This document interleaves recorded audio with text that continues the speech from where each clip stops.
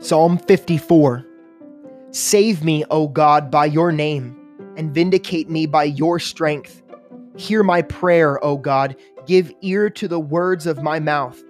For strangers have risen up against me, and oppressors have sought after my life. They have not set God before them. Behold, God is my helper. The Lord is with those who uphold my life. He will repay my enemies for their evil. Cut them off in your truth. I will freely sacrifice to you. I will praise your name, O Lord, for it is good. For he has delivered me out of all trouble, and my eye has seen its desire upon my enemies.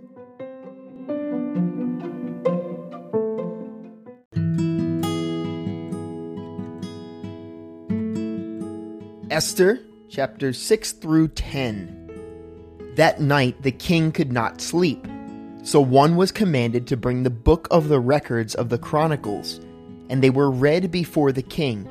And it was found written that Mordecai had told of Bigthana and Teresh, two of the king's eunuchs, the doorkeepers who had sought to lay hands on King Ahasuerus. Then the king said, "What honor or dignity has been bestowed on Mordecai for this?" And the king's servants who attended him said, "Nothing has been done for him." So the king said, "Who is in the court?" Now Haman had just entered the outer court of the king's palace to suggest that the king hang Mordecai on the gallows that he had prepared for him. The king's servants said to him, "Haman is here, standing in the court." And the king said, "Let him come in." So Haman came in, and the king asked him, "What shall be done for the man whom the king delights to honor?" Now Haman thought in his heart, "Whom would the king delight to honor more than me?" And Haman answered the king, "For the man whom the king delights to honor, let a royal robe be brought, which the king has worn, and a horse on which the king has ridden, which has a royal crest placed on its head. Then let this robe and horse be delivered to the hand of one of the king's most noble princes, that he may array the man whom the king delights to honor. Then parade him on horseback through the city square, and proclaim before him, 'Thus shall it be done to the man whom the king delights to honor.'" Then the king said to Haman, "Hurry, take the robe and horse as you have suggested, and do so for Mordecai the Jew, who sits within the king's gate. Leave nothing undone of all that you have spoken." So Haman took the robe and the horse, arrayed Mordecai, and led him on horseback through the city square, and proclaimed before him, "Thus shall it be done to the man whom the king delights to honor." Afterward Mordecai went back to the king's gate, but Haman hurried to his house, mourning and with his head covered.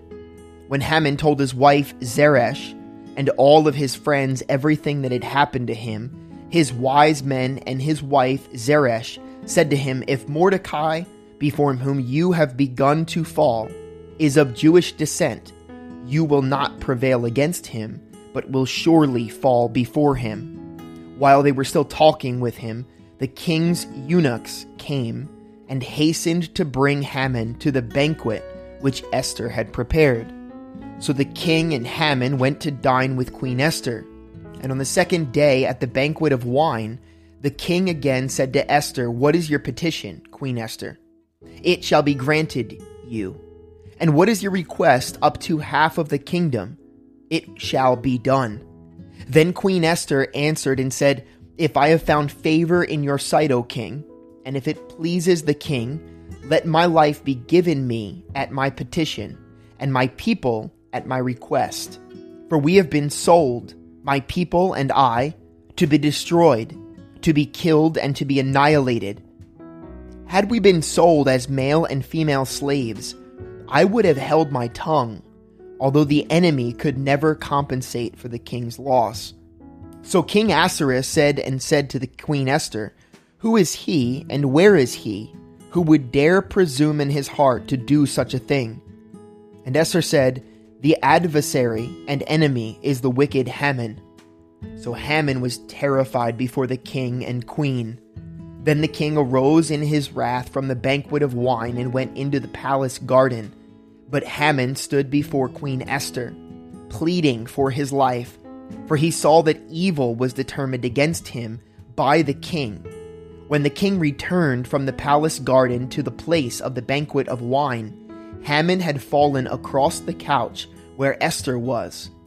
Then the king said, "Will he also assault the queen while I am in the house?" As the word left the king's mouth, they covered Haman's face. Now Harbona, one of the eunuchs, said to the king, "Look, the gallows, 50 cubits high, which Haman made for Mordecai, who spoke good on the king's behalf, is standing at the house of Haman." Then the king said, "Hang him on it." So they hanged Haman on the gallows that he had prepared for Mordecai. Then the king's wrath subsided. On that day, King Ahasuerus gave Queen Esther the house of Haman, the enemy of the Jews. And Mordecai came before the king, for Esther had told how he was related to her. So the king took off his signet ring, which he had taken from Haman, and gave it to Mordecai. And Esther appointed Mordecai over the house of Haman. Now Esther spoke again to the king, fell down at his feet, and implored him with tears to counteract the evil of Haman the Agagite, and the scheme which he had devised against the Jews. And the king held out the golden scepter toward Esther. So Esther arose and stood before the king, and said, "If it pleases the king, and if I have found favor in his sight, and the thing seems right to the king, and I am pleasing in his eyes, let it be written to revoke the letters devised by Haman, the son of Hammedatha, the Agagite, which he wrote to annihilate the Jews who are in all the king's provinces. For how can I endure to see the evil that will come to many people? Or how can I endure to see the destruction of my countrymen?"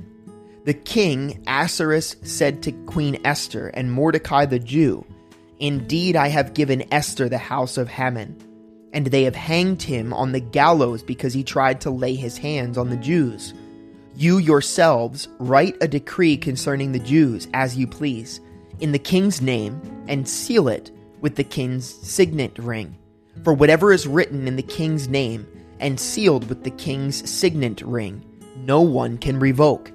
So the king's scribes were called at that time, in the 3rd month, which is the month of Sivan, on the 23rd day. And it was written according to all that Mordecai commanded to the Jews, the satraps, the governors, and the princes of the provinces from India to Ethiopia, 127 provinces in all, to every province in its own script, to every people in their own language, and to the Jews in their own script and language. And he wrote in the name of King Ahasuerus, sealed it with the king's signet ring, and sent letters by couriers on horseback, riding on royal horses bred from swift steeds. By these letters the king permitted the Jews, who were in every city, to gather together and protect their lives, to destroy, kill, and annihilate all the forces of any people or province that would assault them, both little children and women, and to plunder their possessions.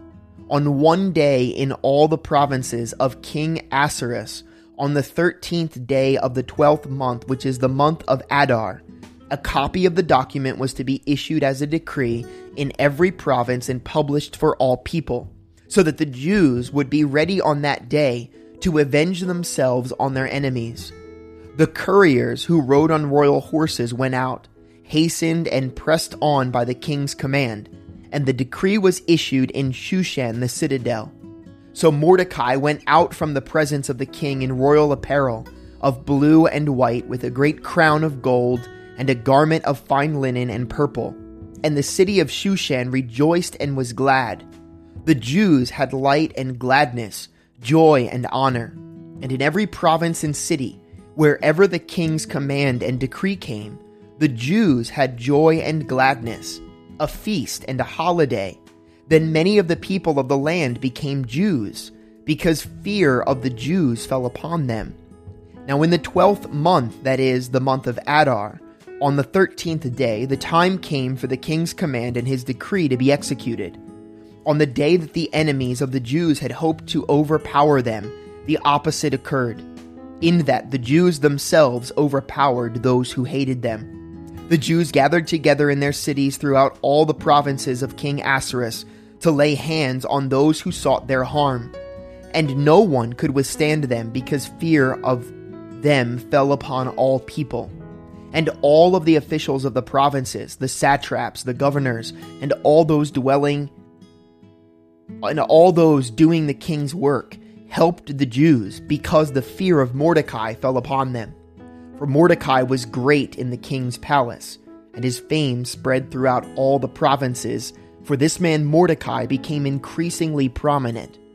Thus the Jews defeated all their enemies with the stroke of the sword, with slaughter and destruction, and did what they pleased with those who hated them. And in Shushan the citadel, the Jews killed and destroyed 500 men. Also Parshandatha, Dalphon, Aspatha, Poratha, Adaliah, Aradatha, Parmashta, Arasai, Aradai, and Vajazatha, the 10 sons of Haman, the son of Hammedatha, the enemy of the Jews, they killed, but they did not lay a hand on the plunder. On that day, the number of those who were killed in Shushan the citadel was brought to the king. And the king said to Queen Esther, "The Jews have killed and destroyed 500 men in Shushan the citadel, and the 10 sons of Haman. What have they done in the rest of the king's provinces? Now what is your petition? It shall be granted to you, or what is your further request? It shall be done." Then Esther said, "If it pleases the king, let it be granted to the Jews who are in Shushan to do again tomorrow according to today's decree, and let Haman's 10 sons be hanged on the gallows." So the king commanded this to be done. The decree was issued in Shushan, and they hanged Haman's 10 sons. And the Jews who were in Shushan gathered together again on the 14th day of the month of Adar, and killed 300 men at Shushan, but they did not lay a hand on the plunder. The remainder of the Jews in the king's provinces gathered together and protected their lives, had rest from their enemies, and killed 75,000 of their enemies, but they did not lay a hand on the plunder. This was on the 13th day of the month of Adar, and on the 14th of the month they rested and made it a day of feasting and gladness. But the Jews who were at Shushan assembled together on the 13th day, as well as on the 14th.